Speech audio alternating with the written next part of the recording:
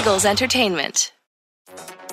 On Wednesday, September 22nd, Special Teams Coordinator Michael Clay spoke to the media. Hey, Coach. Thanks for taking the time today. Morning. Appreciate you guys having me back again. We'll get started here with Josh Tolentino and then Ed Kratz. Hey, Michael. Good morning. Good to see you. I was wondering, now that you've had some chance to digest the film on the blocked field goal, if you could assess what happened there, and I guess what was the teaching point to that unit to assure, I guess, that doesn't happen again. Yeah, just watching it, a couple times over, it almost turned into kind of the perfect storm, really, in terms of what happened. Kinlaw made a heck of a play. Just looking at it, just trying to see anything being really critical. Like he jumped up, timed it perfectly. There's a little wind right there that Jake had to get through. Obviously, we love to get all of our points, especially inside 50 yards. But once again, credit to Kinlaw. He got up there, he timed it perfectly, got his big paw on it. I mean, he's a first-round draft pick for a reason. He did that in South Carolina. It's not like we didn't know that they had a good rush scheme or a good rush team for the most part. It's just one of those things where you hate for it to happen, but it happened. And, we don't want that to happen again. But once again, it was just one of those things that Kinlaw got his big mid up there and made a heck of a play. Dallas almost saved that play by almost getting the first down. It was just one of those things where it's football. Hopefully we get a couple of those on field goal block, but they got us on that one. Obviously, we want to get points on the board, especially inside the 50. But, you look at it, you want to learn from it, then move forward. Go ahead, Ed, and then Bo. Yeah, hi, Michael. Just to follow up on that, when you say it was the perfect storm, was it pressure up front, or was it just Kinlaw jumping up? I mean, was there any pressure up the middle, and did Jake hit it a little lower than he probably would have liked? There really wasn't any pressure. More than anything else, it was a nice pocket. It was good operation.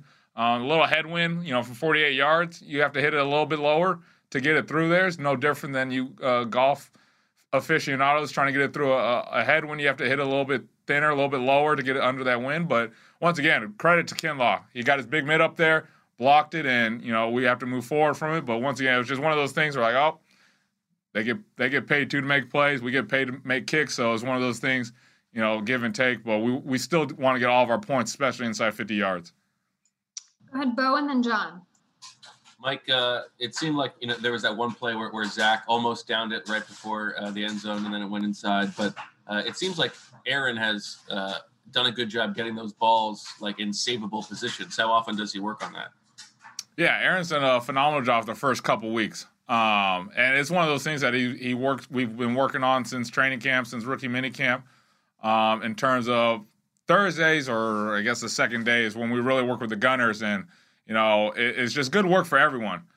Zach was probably, the good thing about that play was Zach was so emotional and upset at himself that it gives us that confidence, like he cares and he just wants to do everything good. Especially a young guy like that, trying to make that play.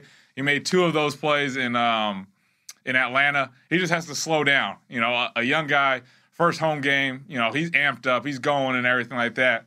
And he just rolled into the ball right there and it went to the end zone. But Aaron's done a phenomenal job working with the gunners, working with our returners to give them the look, how to play it.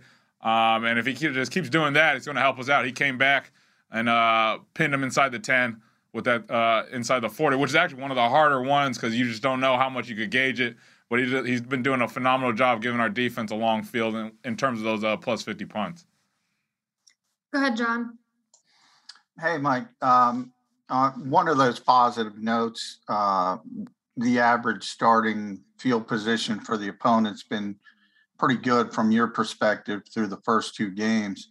What do you think is working there? And sort of to that gunner thing, Andre was a late addition to this team. How much has he meant for your units? Yeah, to answer your first part, the whole field position thing, that's what we really want to thrive on in our coverages. Obviously to help the whole team out. If you could give your defense a long field, it helps flip the field for the offense as well. So it's not just a one part, it's a whole type of recipe really. So Been very happy with how our coverage team has been going down, especially punt and kickoff, to give our defense some long fields, especially with those guys up front that can rush. So we just want to keep that going, and we have a tough task ahead of us with Dallas. As for the second part with Andre, he's been phenomenal. He's not like it's a rookie coming in off a practice squad. He's been in the league for a while, but he's extremely smart. He comes in, he wants to get better. He's hard on himself. Tyler Brown's been working with him a lot behind the scenes just to get him caught up again, missing that whole month with the training camp. But Andre's been very good for us, and we're going to keep that up with him and Zach and everybody else on the special teams aspect of the game. So Andre's been great, and he's just going to keep getting better and better as the season goes on. We'll go to Zach Berman next. Hey, Michael, the way the league views kind of extra point and 2-point situations has evolved over the past few years. We saw that, when you score a touchdown down 14. As a special teams coordinator, how attuned are you to those situations? Are you just ready to send your extra point guys out no matter what? Or are you more attuned to those situations as well? No, you definitely, it goes into the whole football awareness and IQ that we talk about so much around here. For special teams, it's not just an automatic, all right, just go kick a field goal. There's many situations that run through your head that you prepare yourself from January on. I mean, you go through almost like a checklist of yourself, like, hey, we're down so many points. How do we, get closer? If it's a 16-point game, obviously you want to. But, vice versa, if you got the lead, hey, it's 15 points. Why not go for 2 and make it a 3-score game? So there's always a checklist that you go running through your mind. But obviously we talk with Nick and everything about that. Like, hey, he wants to go for 2. All right, that's fine. Let's watch this 2-point conversion. Let's get the kickoff coverage ready to make another long field for our defense. So there is like a checklist that, personally myself, I go through all right, this is a situation where, hey, we're going to hold the field goal team back or the extra point team back if they want to go for 2. But it's a whole communication between everyone upstairs and Nick on what we want to do in that situation. Go ahead, Ed. Yeah, Michael, I just want to ask, I know the game's changed as far as kickoff returns go. There's just not a lot of them. But how much freedom do you give Quez to make the decision whether he's going to come out or not on a kickoff? Yeah, I usually give Quez, a starting point. Obviously, with a guy with that type of speed, you do want him to flash it, but there's also that whole, let's help out the team as well. If the team is moving the ball well and, we give that field position to the 25, let's take it. Let's not be greedy. But if there's an opportunity where he does get it, or if it's a short kick, we got to do the other 10 got to block, and they got to know that, hey, in any situation this ball doesn't go through the end zone, we got to make sure we're on our blocks and give Quez the best opportunity to return it. So it comes to, what the environment is, what the situation is, how do we want to play it. So there's a lot of variables, but I do give Quez, hey, be at this depth or whatever, and if it goes over your head, it goes over your head. We'll get it the next time. We'll get our shots. You're not going to hit a home run every time. You got to pick and choose, and you just got to be patient. The return game is has to do with a lot just being patient. Because when you do get your opportunity, we got to hit that opportunity because you don't get many, especially with these kickers that hit the ball 10 yards deep. So there is a lot of give and take with it. Go ahead, Chris, and then Jeff. Hey, Michael, what have you seen so far this year from CeeDee Lamb when it comes to the punt return game?